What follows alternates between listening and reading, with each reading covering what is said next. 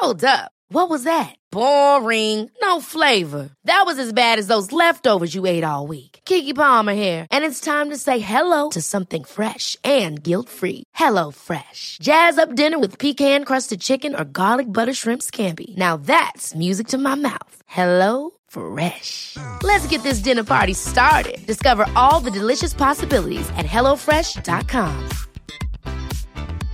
Selling a little or a lot? Shopify helps you do your thing however you cha-ching. Shopify is the global commerce platform that helps you sell at every stage of your business. From the launch your online shop stage to the first real-life store stage, all the way to the did we just hit a million orders stage.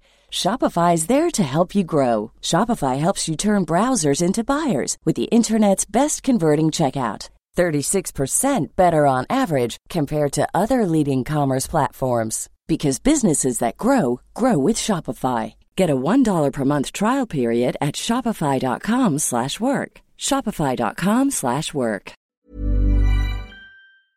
You're listening to the Alonement Podcast, a podcast that celebrates alone time.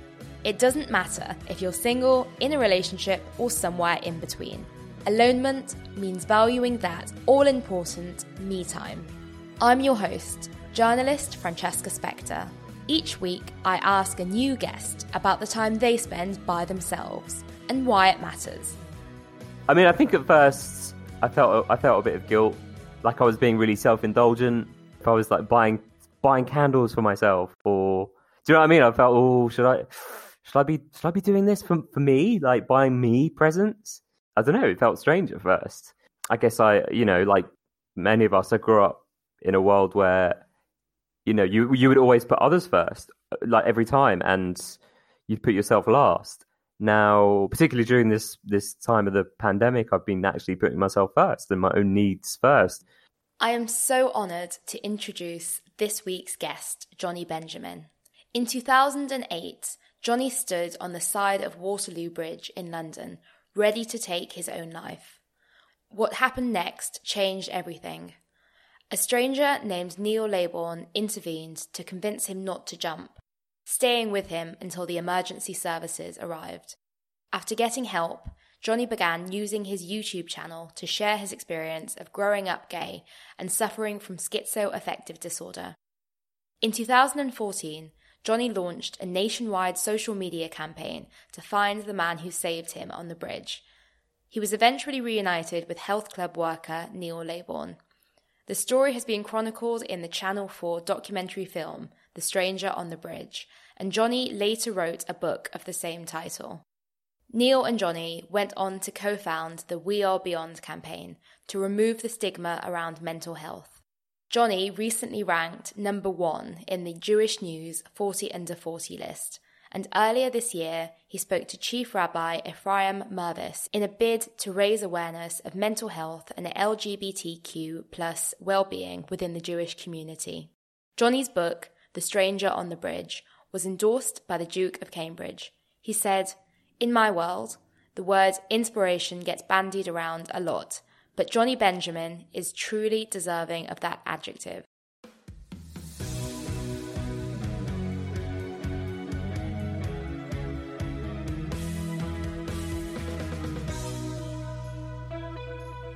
Jonny Benjamin, welcome to the Alonement Podcast. I'm so grateful to get the chance to speak to you today. How has the past few months of lockdown been for you? Yeah, no, thank you. Thank you so much for having me. My lockdown is, I feel guilty saying this, but my lockdown experience is all right, actually. It's actually been pretty good. So I do feel a bit guilty for saying that, but it's been a chance for me to reset. I've needed a bit of a reset in my life for quite a while. It's just been incredibly hectic and kind of non-stop for the last few years. So this has allowed me a moment to reflect as well. I mean, I'm not going to lie. There's been obviously, some difficult moments as for everyone, but for the most part, it's been all right. Yeah. I'm living alone throughout this. I think you live alone too. Yeah. I mean, I don't know about you, but so I'm 33 now, and if this had happened when I was 23, I think I would have really struggled. I wasn't in a place yet where I could be alone. But now I'm happy to be alone, and I like being alone. Actually, it's taken me a while though to get there. A long time. How long have you lived alone? Gosh, it's been I've moved around quite a bit, so it's been 6 months now. You went straight into living alone and then living alone in a pandemic. Yeah, but I mean, the thing is though, because I've moved around so much in the last few years because of work, so I have had periods of living alone, then living with other people, then living alone. But I think this is probably the longest period where I've lived alone. And yeah, I just, especially during this pandemic, I've really tried to make my space like my own.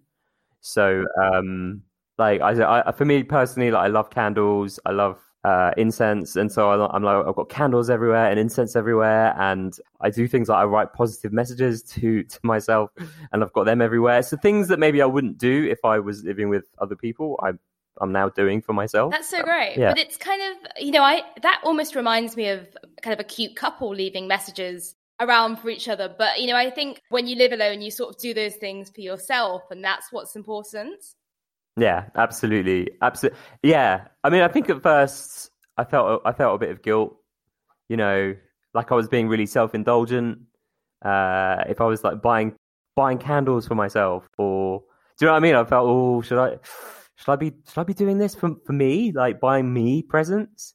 I don't know, it felt strange at first. I guess like many of us, I grew up in a world where, you would always put others first, like every time, and you'd put yourself last. And so, yeah, now, particularly during this time of the pandemic, I've been actually putting myself first and my own needs first. And yeah, like treating myself to things that I wouldn't normally do. So it's been quite an interesting time. So when I emailed you before the podcast, I asked you to reflect on 3 different words. So that was alone, loneliness, and alonement, which of course means the opposite of loneliness when time alone is quality time. Let's start with the word alone. What does that word mean to you?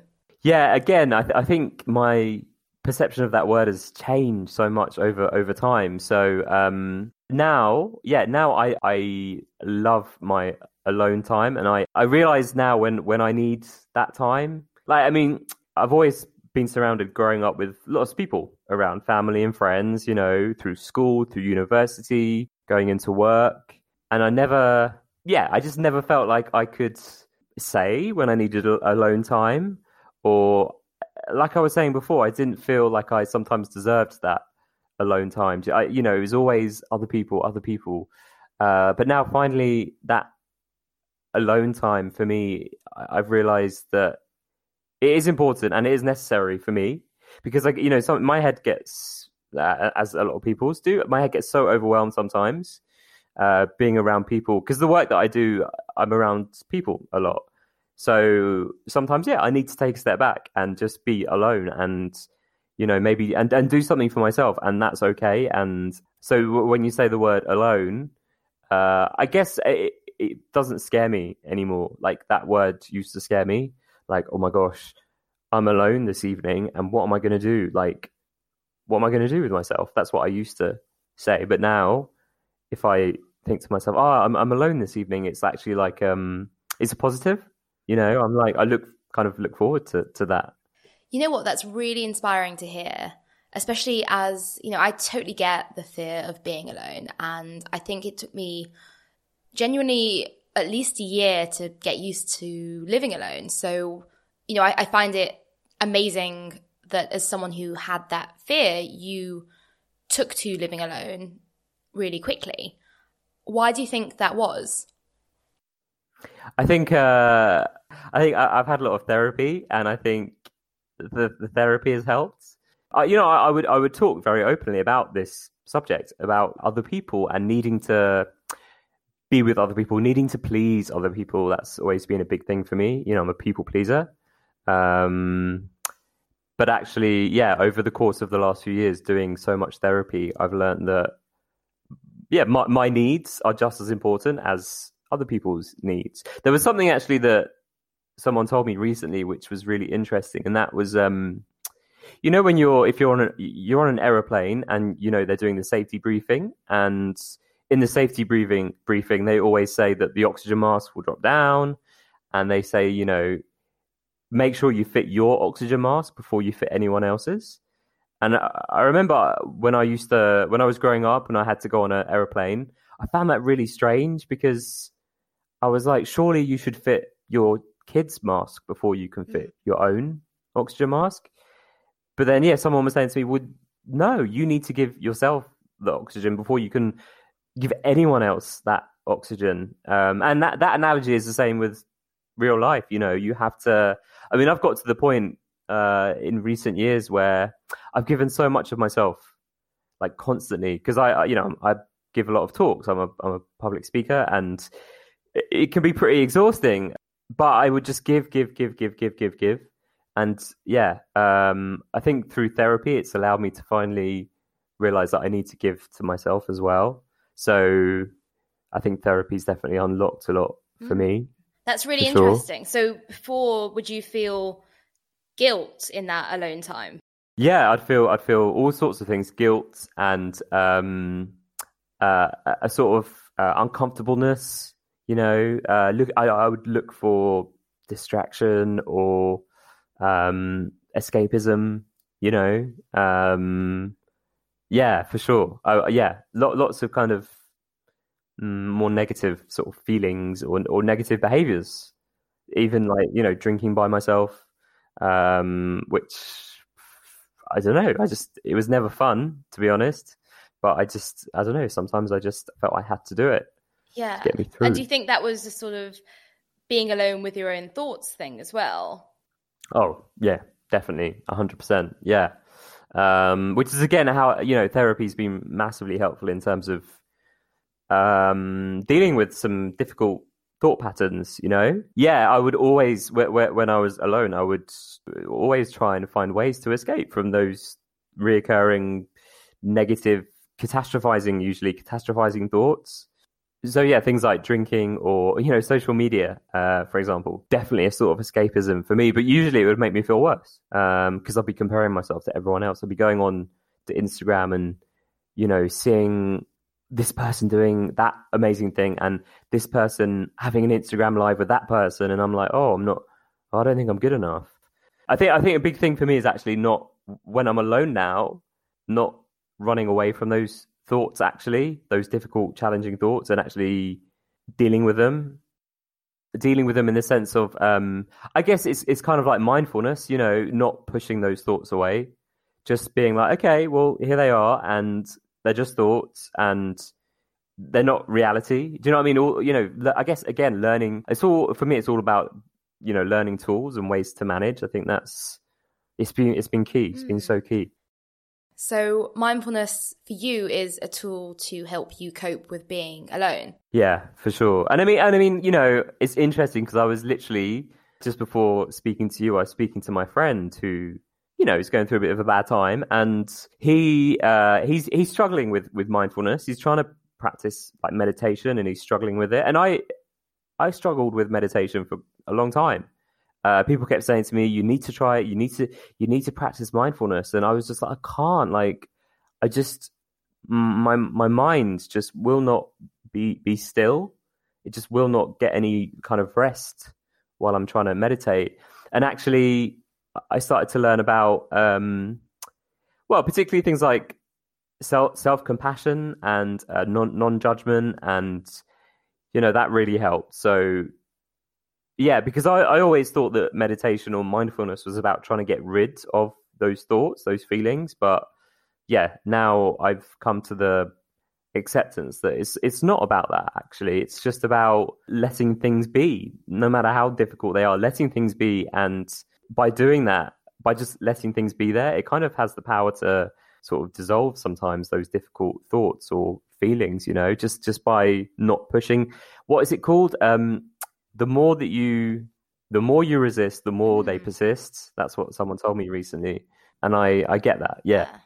That certainly makes sense. I must say, I like the whole theory behind mindfulness. I'm not a regular meditator, and I don't know if this will resonate with many people, but I think it is that almost finding it too difficult to still your mind and panicking. But the thing is, so what really helped me is I've been listening to a lot of talks by like Buddhist monks, and these Buddhist monks have been meditating for decades and decades and decades. And, I love listening to them talk because they're so honest, and they will say, look, my mind still will not rest when I'm meditating. This is a monk that has meditated, for 40 years, and they call it the monkey mind. The monkey mind is still there, it's still active, but these monks have found ways to not let their thoughts and feelings overwhelm them.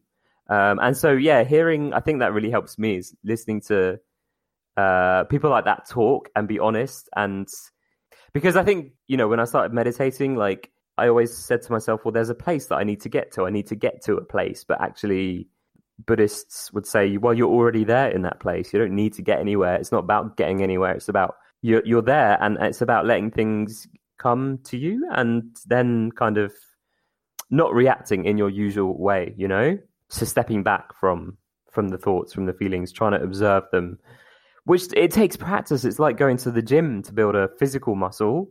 You don't just go to the gym and do one workout and you're suddenly full of muscle. It takes a lot of work, a lot of practice, and it's the same with meditation. It takes time. If sitting meditation, formal sitting meditation doesn't work for you, then maybe walking or even running is a form of mindfulness. If you can walk or run and you can really try and be in the body and not in your head, so you're really focusing on all the senses while you're walking or running, it can be really sort of really powerful. I'm a big advocate of running. Actually, it's again, doesn't work for everyone, but for me, it definitely, and it doesn't work every time, but it does seem to clear my head sometimes when I need it. I love that you say that can be a form of mindfulness, because of course running is very much part of your story. So I do want to ask you about that a bit later on.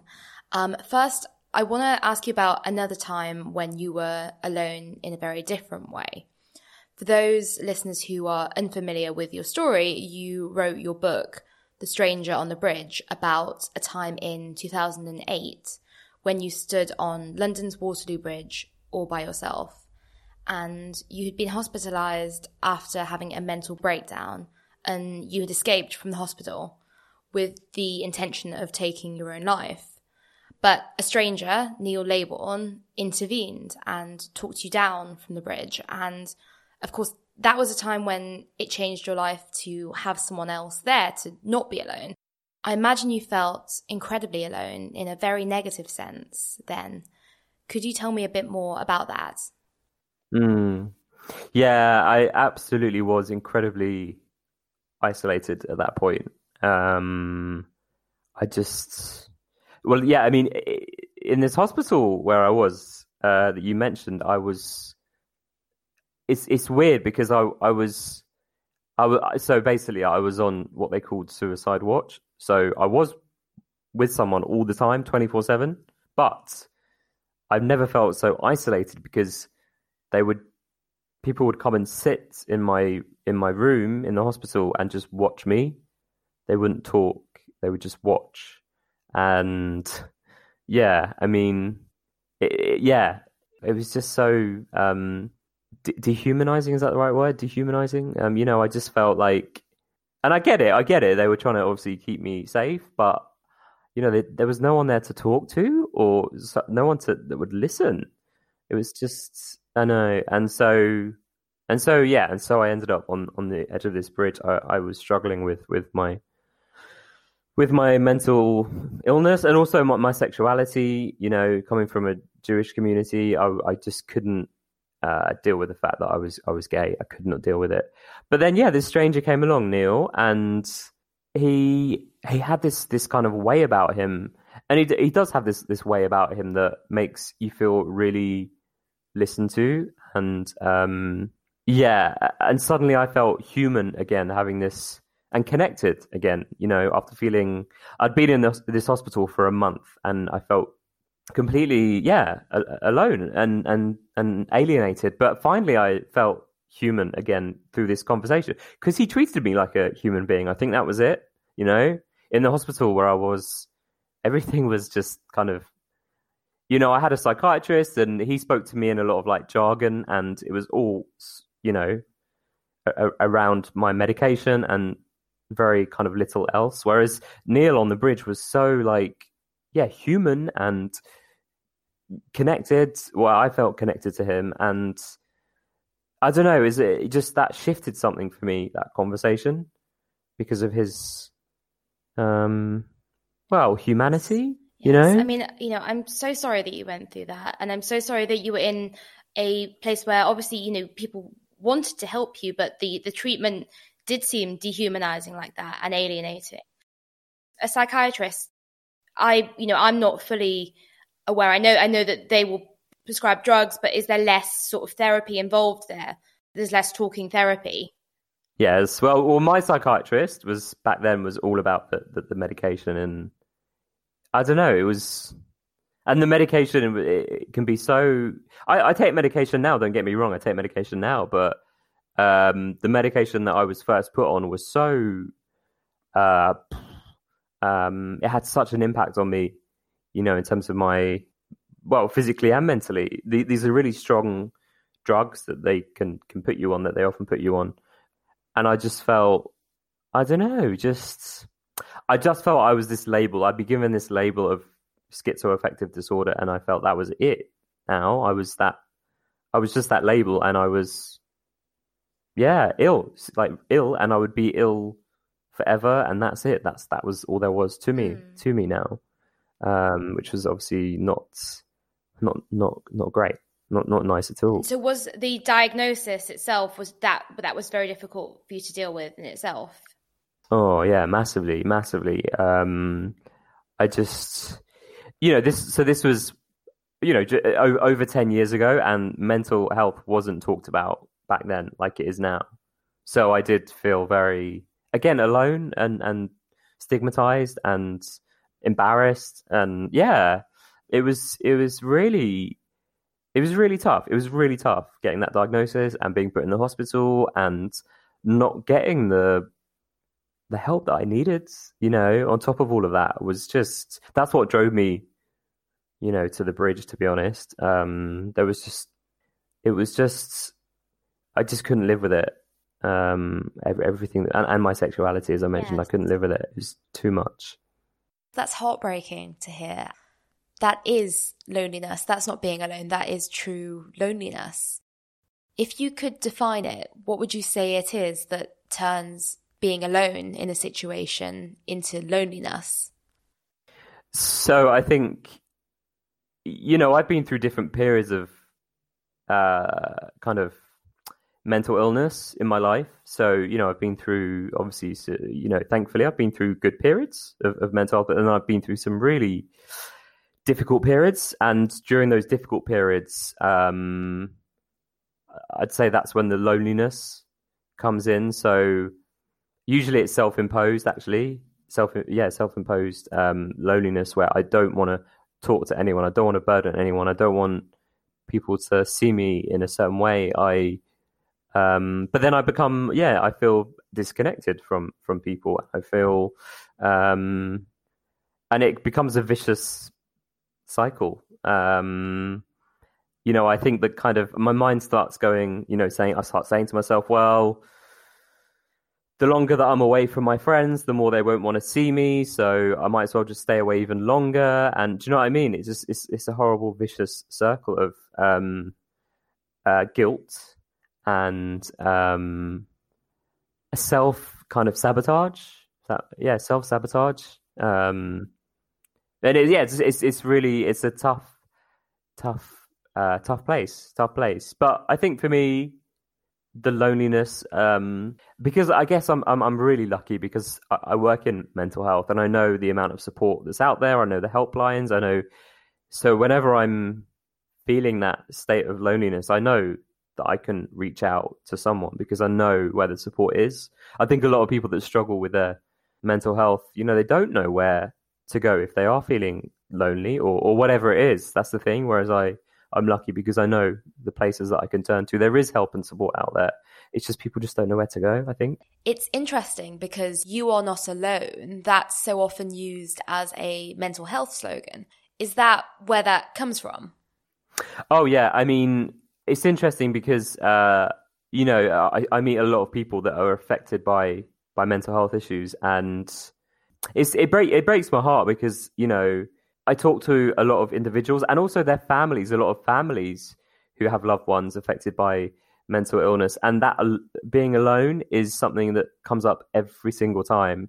People, they shut themselves away because they feel embarrassed, they don't want to be a burden, they feel ashamed, they feel they're just not good enough to you know, to be with people anymore. And yeah, you know, it's awful. I've met families who say to me, you know, my son, my daughter has locked themselves in their bedroom for a year, for 2 years, for a decade, and they can't face anyone anymore.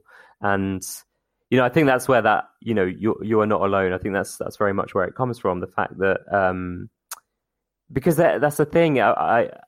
Again, because I work in mental health and I meet so many people affected by mental health issues, I know that it's so common. It is so common. You know, but I think, and I know when I was first diagnosed, I thought, gosh, I'm the only person in the world that's going through this thing, having these symptoms. Like, I feel like the only person. But yeah, that slogan is all about realizing that you're definitely not alone. And for me, that was a big part of my recovery, was going to support groups and listening to other people that had very similar experiences to me, and realizing, oh my gosh, I'm not alone. You know, I'm actually, again, this makes me very human, you know. People don't hear that enough. I think that, you know, that they're truly not alone, that other people are going through you know, every experience is very individual and unique, but many people out there, millions of people out there, are going through similar things. Yes, and of course, that feeling of isolation and being cut off is a very lonely state. Another thing that really fascinates me about your story, so I know that you grew up in the Jewish community, and, you know, I also grew up in a fairly secular Jewish family. And I know that coming out as gay in parts of the Jewish community can be very difficult, as with a lot of organized religions even now. Was that your experience? Did that play a part in your sense of loneliness and isolation? Massively. It was so I also went to a Jewish school, and I think for me it just was never talked about. It was never ever, and I know it's different now. You know, I've been back to my old school, and, you know, they do things like they mark Pride. So and that never happened when I was at this school. You know, there was someone in my year that was actually, he was caught kissing another boy, and he was completely, like, ostracized for that. It was horrible. That people would, it was horrible. So yeah, that was tough. And when I realized that I was gay myself, I said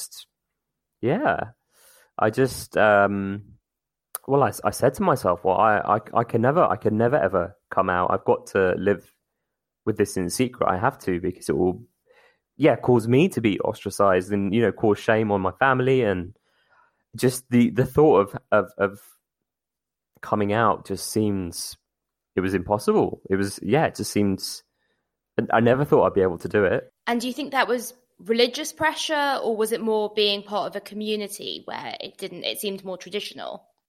I think it was both, to be honest. You know, I come from my family are all quite, you know, conservative and middle class, and and again, growing up, you know, people used to make odd comments, you know, my family about, I remember, this is a weird random example, but one evening, this was when I was about, I don't know, 16.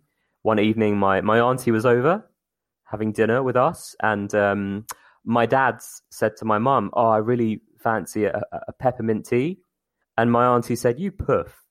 And I remember sitting there being like, "Oh my gosh!" Like he's just asked for a peppermint tea. Like, blimey, like, and if that makes him a puff, and wow, then I just remember feeling. It just reaffirmed, in my head that I could never ever come out because I wouldn't be met with a. But it's interesting now because, that same aunt, she said to me recently, she said, "Oh, you ever going to bring a boy to visit?" And I was like, "Wow, blimey, a few years ago you were calling my dad a puff for having a peppermint tea, and now here you are saying that you'd welcome me bringing a guy to visit." It was interesting and positive, I guess, that that people can change their views. Did you know anyone apart from obviously the poor boy in your year who'd been ostracized for being gay? Did you know anyone else when you were growing up who was gay? No, I didn't. And that and to make things worse, this young boy, he was then he was put into gay conversion therapy, and interestingly, we weren't friends at school, but then after school and after university, when I came out quite publicly about my mental health, my sexuality, and he got in touch with me and he said, "Look, I'd love to talk to you." And he had been completely brainwashed. It was awful by this gay conversion therapy. And again, going back to being alone, feeling alone, he just felt he was just completely conflicted, and it was awful. I felt so much. I felt so sad for him because, this gay conversion therapy had a awful impact on him. I mean, thankfully now I know it's been banned in a lot of places, this gay conversion therapy, but still, it's. I know it's happening in some places, and it's pretty horrendous. What was the effect? Did it make him feel really ashamed about his sexuality? Extremely, extremely ashamed, to the point where he said to me that, even though I'm gay, I'm going to marry a female, and I'm going to get married and have kids, and I don't care if I'm not happy. I just have to do this. And I really felt for him. Thankfully, again, on a positive note, he has now, in the last 2 years, he's changed, and he's decided that no, he is gay, and he's actually met a really lovely guy actually very recently, and so things are much more kind of positive for him, which is great. But he did go through a terrible time at school, and then going into this gay conversion therapy, and I wouldn't wish that on any young person. It's too tough. It's really horrible to hear about examples like that. So you said when you came out, what age were you when you came out? So I came out when I was 21. Was it? I was 21. Yeah. And it took a while, if I'm honest. I think I found it really difficult telling my brother in particular, my older brother, and I waited about a year to tell him because I don't know. I was embarrassed, and in the end, I told him, and he was so okay with it. I don't know. It was weird. In my head, I built up that he was going to be upset or disappointed, but nothing of the sort. And I remember thinking to myself, like, why did I spend so much time worrying about his reaction when, he's completely fine with it? Was that before or after what happened on the bridge? So that was after this. So I came out afterwards. It took a long time for me to come out and to really be honest and admit to my family and to myself. Actually, it took a long time, but it was. I think it was the best thing I've ever done was to come out and to be open and honest about my sexuality and about my mental health as well. When you came out about your sexuality, is that when you started doing your video blogs about mental health as well? Yeah, it was kind of around that time, or just a bit after. I guess the more that I built up my confidence to say that I was gay, the more that the less ashamed that I got, the more confident I became. But yeah, it definitely took some time for sure. There was a lot of shame. There was a lot of shame that I had to deal with, and a lot of embarrassment, and a lot of guilt. We keep talking about guilt, but there was a lot of guilt I had to deal with. Self guilt and self negativity, that I had to really sort of deal with. And where did that guilt come from? What did you feel guilty about? Well, I felt a lot of guilt about. I think I felt a lot of guilt in terms of my family, because growing up, I'd been a kind of, I don't know, this sort of perfect, this A grade student. I did really well in my school years, in my GCSEs, in my A levels, going to university. I'd done so well, and I know that my family always kept saying, "I'm so proud of you. I'm so proud of you." And then this horrible illness and diagnosis and hospitalization came, and suddenly everything changed overnight, and I felt a lot of guilt for my family, in terms of I felt I brought a lot of shame to them for kind of, which is such a shame, because I know that if I'd have had a physical illness, for example cancer, if I'd have had cancer instead, I don't think I would have had as much guilt, Well, I don't know, because obviously I haven't been there, but I imagine that I wouldn't have. So, well, I take the example of so my dad was diagnosed with prostate cancer 3 years ago now. I think it was 3 years, and when he was diagnosed, I remember talking to him, and there was no guilt there. And there was no guilt or shame or embarrassment from any of us. We just wanted him to be okay. And, we managed to talk about it. And but when I was diagnosed, there was so much, it was the elephant in the room, with my family, with my friends. It just was really difficult to talk about it. And I think that added to the guilt and the shame, and if you're trying to suppress something all the time, then of course it's going to bring up a lot of guilt and shame. So, yeah, it was tough. It was tough. It was really tough. It was in your third year of university, wasn't it? That was when you went to hospital. Yeah, and again, that brought a lot of guilt, because I'd had to drop out of university. And yeah, I think for someone that, as I said, I'd been an A grade student. I'd done so well through my whole life in terms of the academic side of things. Suddenly I was, one day I was in university in my third year, and then the next day I was in a psychiatric hospital, completely unwell, totally unwell. I mean, obviously there was, it was a build up. It didn't just suddenly happen overnight. There was a long build up. But all of that brought a lot of guilt and shame. This breakdown. It was shameful for me.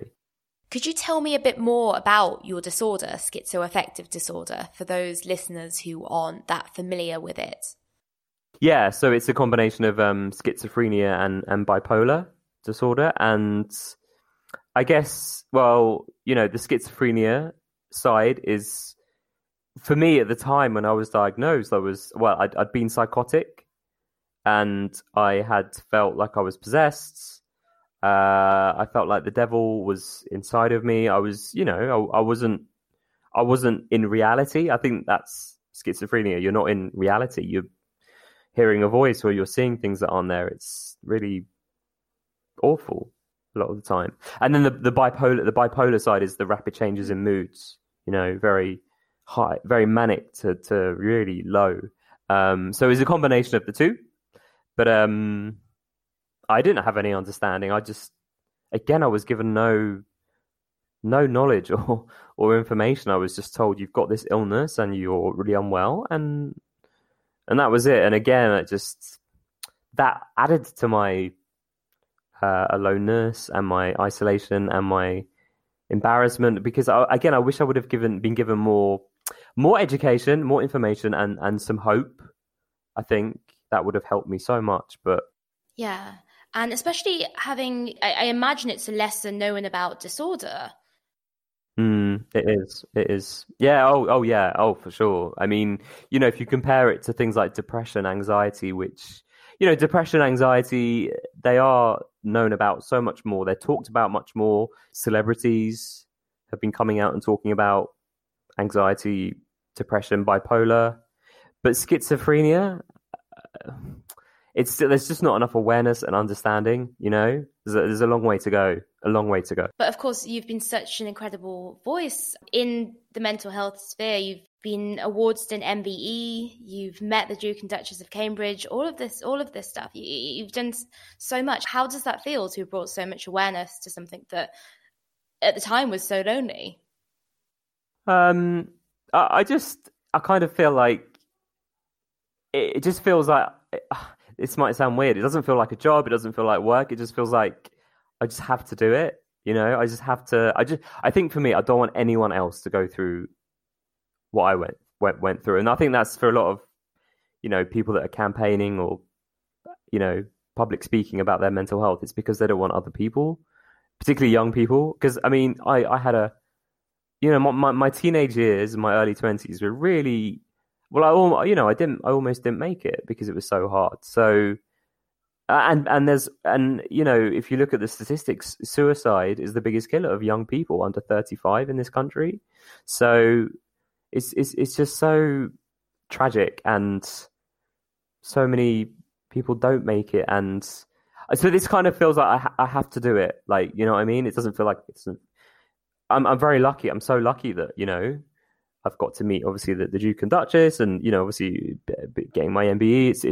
It's such a privilege, but I don't know. It just feels like I have this duty, this kind of calling, this kind of, and it doesn't feel like work. I'm just so passionate about it, and I get to meet so many amazing people. I think that's for me, that's what it's about, is meeting and learning from so many people. I've met so many people with different mental health issues who've all learned how to manage and I'm always learning, and that's so. I think to be in a job where you are always learning and being inspired is, I feel very lucky.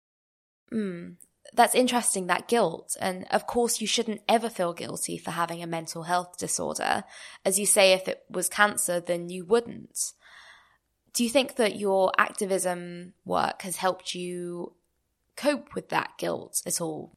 Knowing that you've helped not only yourself, but you've brought so much goodness and strength to so many people's lives. I think the thing that's helped me the most is, as you said about not being embarrassed if it was a physical illness. I think for me, every time I'm struggling or I become unwell, I remember that it's my brain, and it's an organ, and just like the heart, if it's, I've got friends that have had heart condition or have heart conditions, have had to have heart surgery, and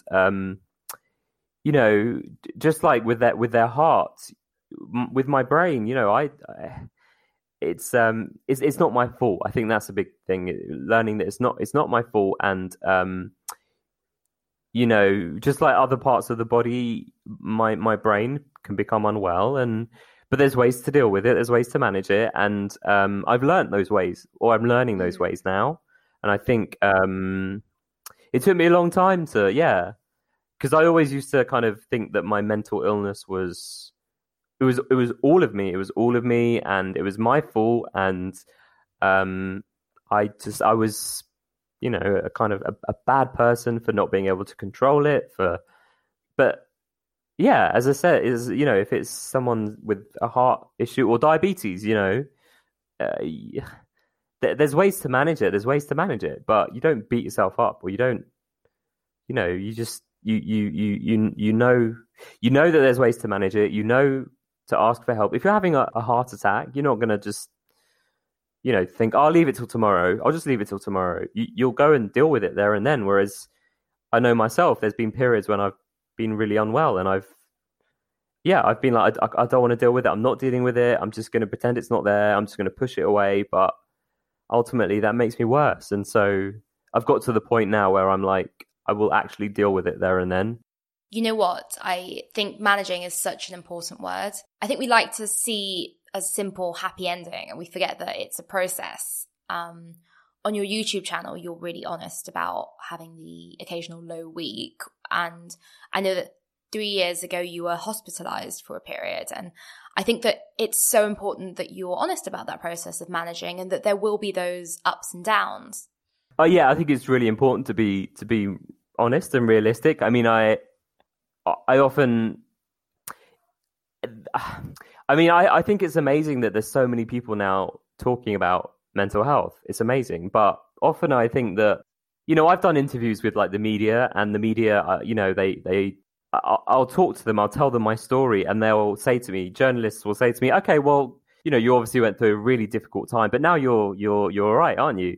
And I'm like, well, actually, no, it's, it's ongoing. It doesn't just, I think often we like to kind of wrap things up in a nice little box with a neat little bow but actually, no, it is ongoing, and it is important to be honest about that.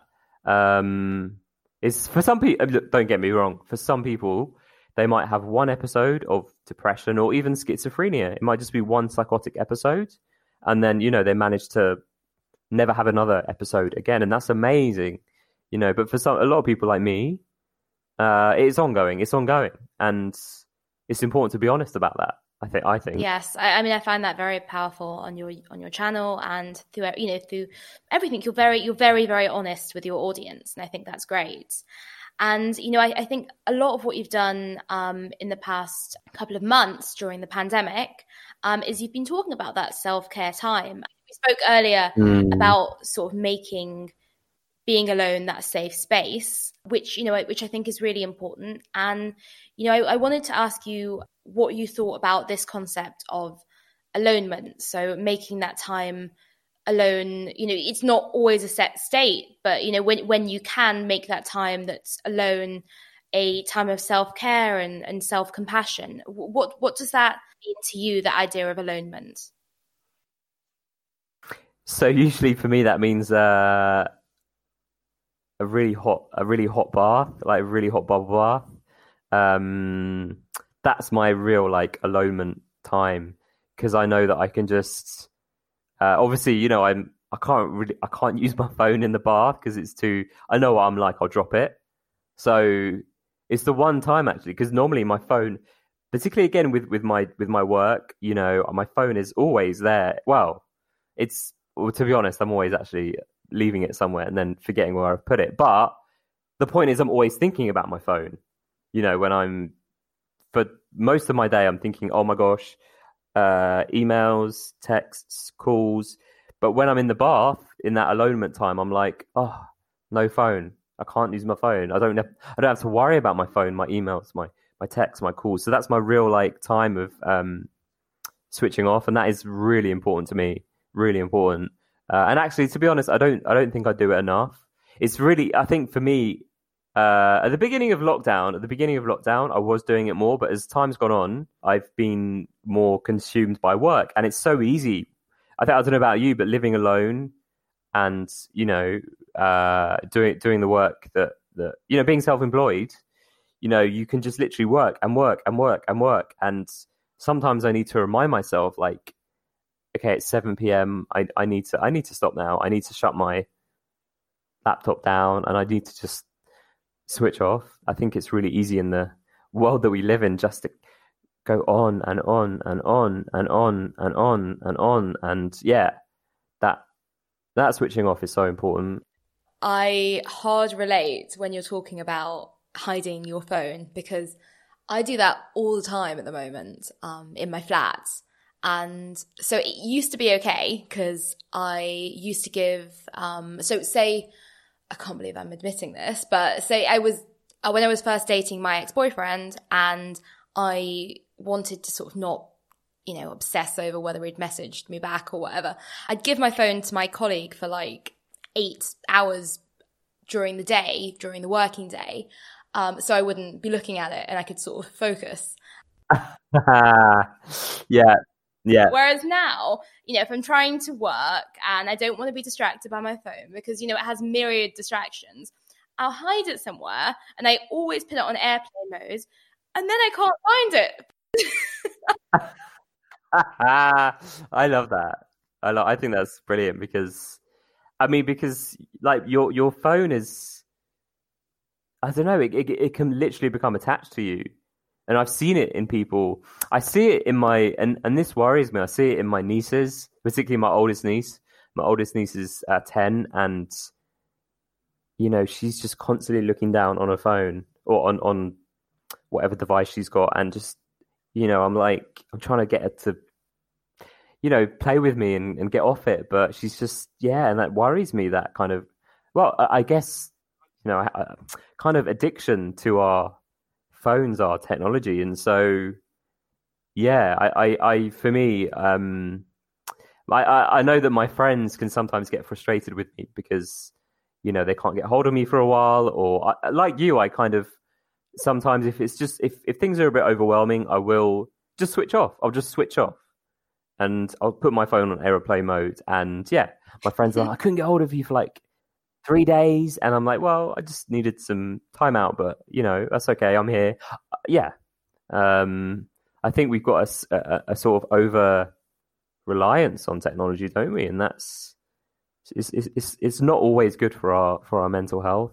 But I always say, when if you've got your phone in front of you, because we spoke about how when you're alone, social media can be an issue. But if you've got your phone in front of you, that's not true alonement time, because that means someone can, I don't know, you can receive a message and not be sure how to take it. It's not really taking that time for yourself, really, is it? Absolutely. I mean, for me, the time that I love the most is actually like going out to the countryside. I live in London, and going out to the countryside, going somewhere where there's no phone signal, and then you kind of, you don't have to worry about it because you can't do anything. You haven't got the phone signal, so you might as well just not worry about it. It takes a while at first to adjust because I'm like, oh, I'm missing. What if I miss this? What if I miss that? What if I did a retreat, a meditation retreat a few years ago where I had to have my phone off for a whole week, and that was like, wow, that was really strange because I wasn't keeping up with the news, with my friends, with my family, and my emails, and that was weird at first. But then I was like, I love this. I don't want my phone back. Because, a lot of people on this meditation retreat said the same. They said, "Oh, I'm dreading turning my phone on at the end of this and seeing I just want more time, like, to myself." So, how was there a certain period of time for most people that they felt? Was there a period of getting over that phone addiction? Like, it just a day or even a couple of days, but then by the fourth day, everyone was like, "Oh, so relaxed without my phone." It was just really, really interesting. It was, So if I could just lose my phone in my flat, for 4 days, try it. Try it. The best hiding places. I found out most of them. I mean, but as like you said, with when we come out of this period, giving a phone to a friend. I mean, I used to work with someone who would do that with me. She was going through a really bad breakup, actually, and she would give me her phone when she was getting really kind of abusive texts or difficult texts. And I would be like, right, I'm taking your phone. You're not having it back for the whole day. And she was like, oh, okay, I can breathe now. Yeah, no, fair enough. I mean, I was just trying to play hard to get when I was doing that. That's a great method. Coming back to those self-care techniques, I know you did a really brilliant video about this, because alonement time is really good for that self-care. What are the sorts of things have you been doing? So I know that you like your hot baths. Well, obviously I mentioned hot baths, but also cold showers. Cold showers are, for me, I've recently started taking cold showers, and it's just about, it kind of resets the nervous system. That fresh cold shower, and Yeah, I don't know. It's amazing for me. Yeah, I just found it. I don't know. I guess it's a way of being mindful because you're back in your body. You feel that cold water, and you have to be back in your body. So it's kind of a form of mindfulness. But yeah, for me, other things as well, such as walking, running. Actually, running for me. Again, it works for different people, but for me, I do find running really good in terms of that. Yeah, that time with myself. And sometimes, it can be difficult if there's a lot in my head. Fine, but then a lot of the time, it is just me. I don't know. It just well, it releases it. We know it releases endorphins, so it's a feel good thing. So I've been trying to do more exercise. I've been trying to eat healthily. It's been really tempting to like order lots of takeaways and eat like crap food and drink. I mean, especially as when that it's getting warmer, the sun's been out, and I don't know. I always have this temptation to have a drink, but actually I've been avoiding that and yeah, trying to really nourish myself, in a good way.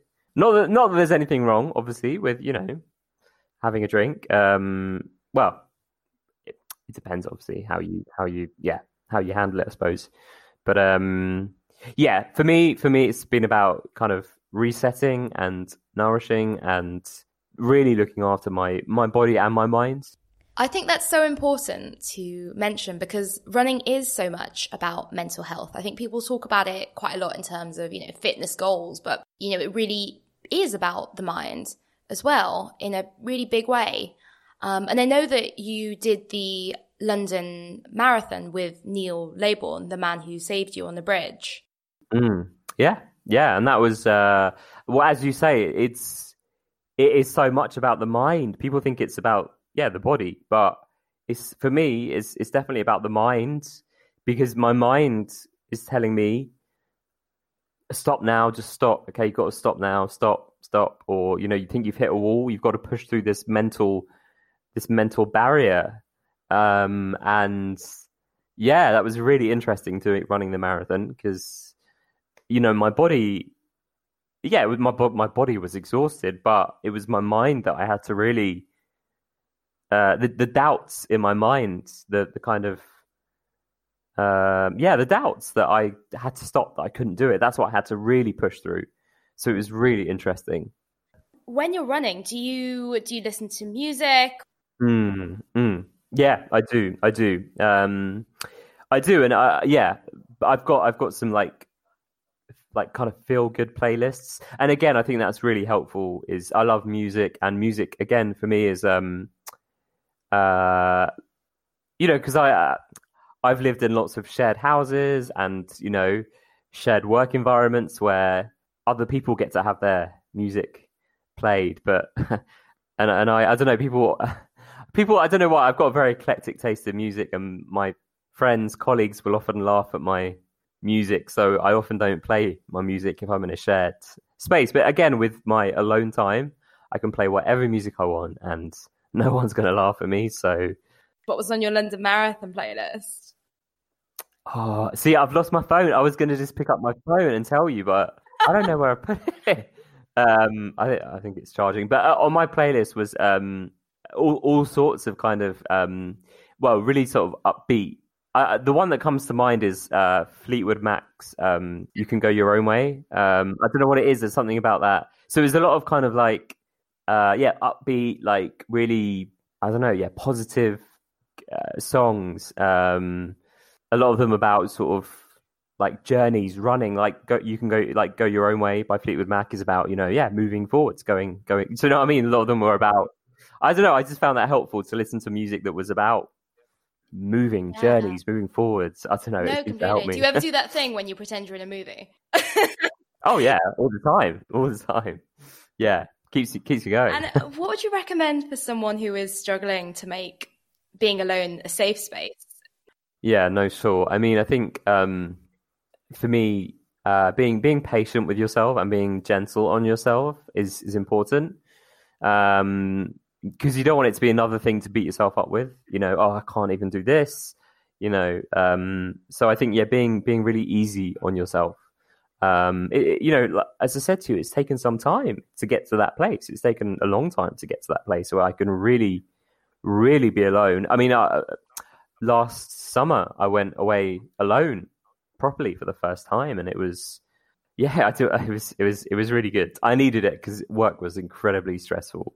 So I went to Spain for a week by myself, and I never thought I'd get there, but I did. And if I can do it, honestly, I literally, there was a time in my sort of teens, 20s where I couldn't bear to be alone.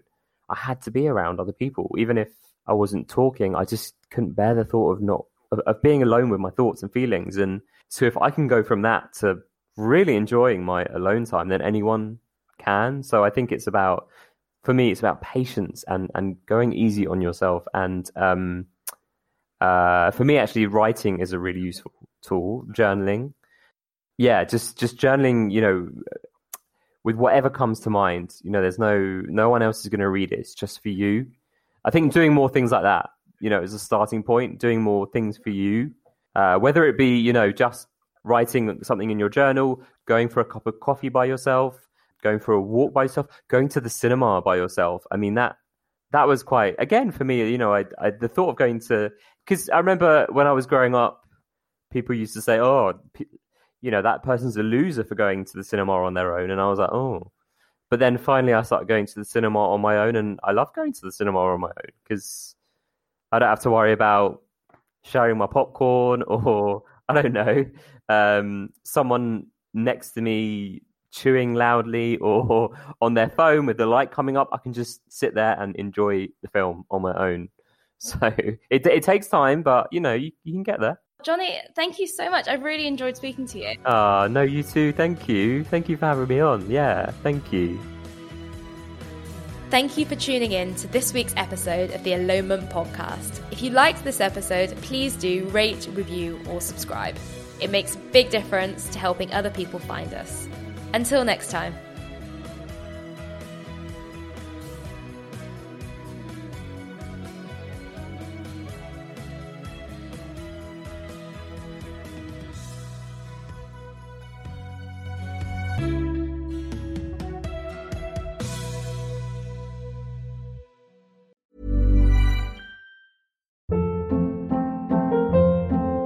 Hold up. What was that? Boring. No flavor. That was as bad as those leftovers you ate all week. Keke Palmer here, and it's time to say hello to something fresh and guilt-free. Hello Fresh. Jazz up dinner with pecan-crusted chicken or garlic butter shrimp scampi. Now that's music to my mouth. Hello Fresh. Let's get this dinner party started. Discover all the delicious possibilities at HelloFresh.com. Mom deserves the best, and there's no better place to shop for Mother's Day than Whole Foods Market. They're your destination for unbeatable savings, from premium gifts to show-stopping flowers and irresistible desserts. Start by saving 33% with Prime on all body care and candles. Then get a 15-stem bunch of tulips for just $9.99 each with Prime. Round out Mom's menu with festive rosé, irresistible berry chantilly cake, and more special treats. Come celebrate Mother's Day at Whole Foods Market. Planning for your next trip? Elevate your travel style with Quince. Quince has all the jet-setting essentials you'll want for your next getaway, like European linen, premium luggage options, buttery soft Italian leather bags, and so much more. And is all priced at 50 to 80% less than similar brands. Plus, Quince only works with factories that use safe and ethical manufacturing practices. Pack your bags with high-quality essentials you'll be wearing for vacations to come with Quince. Go to quince.com/pack for free shipping and 365-day returns.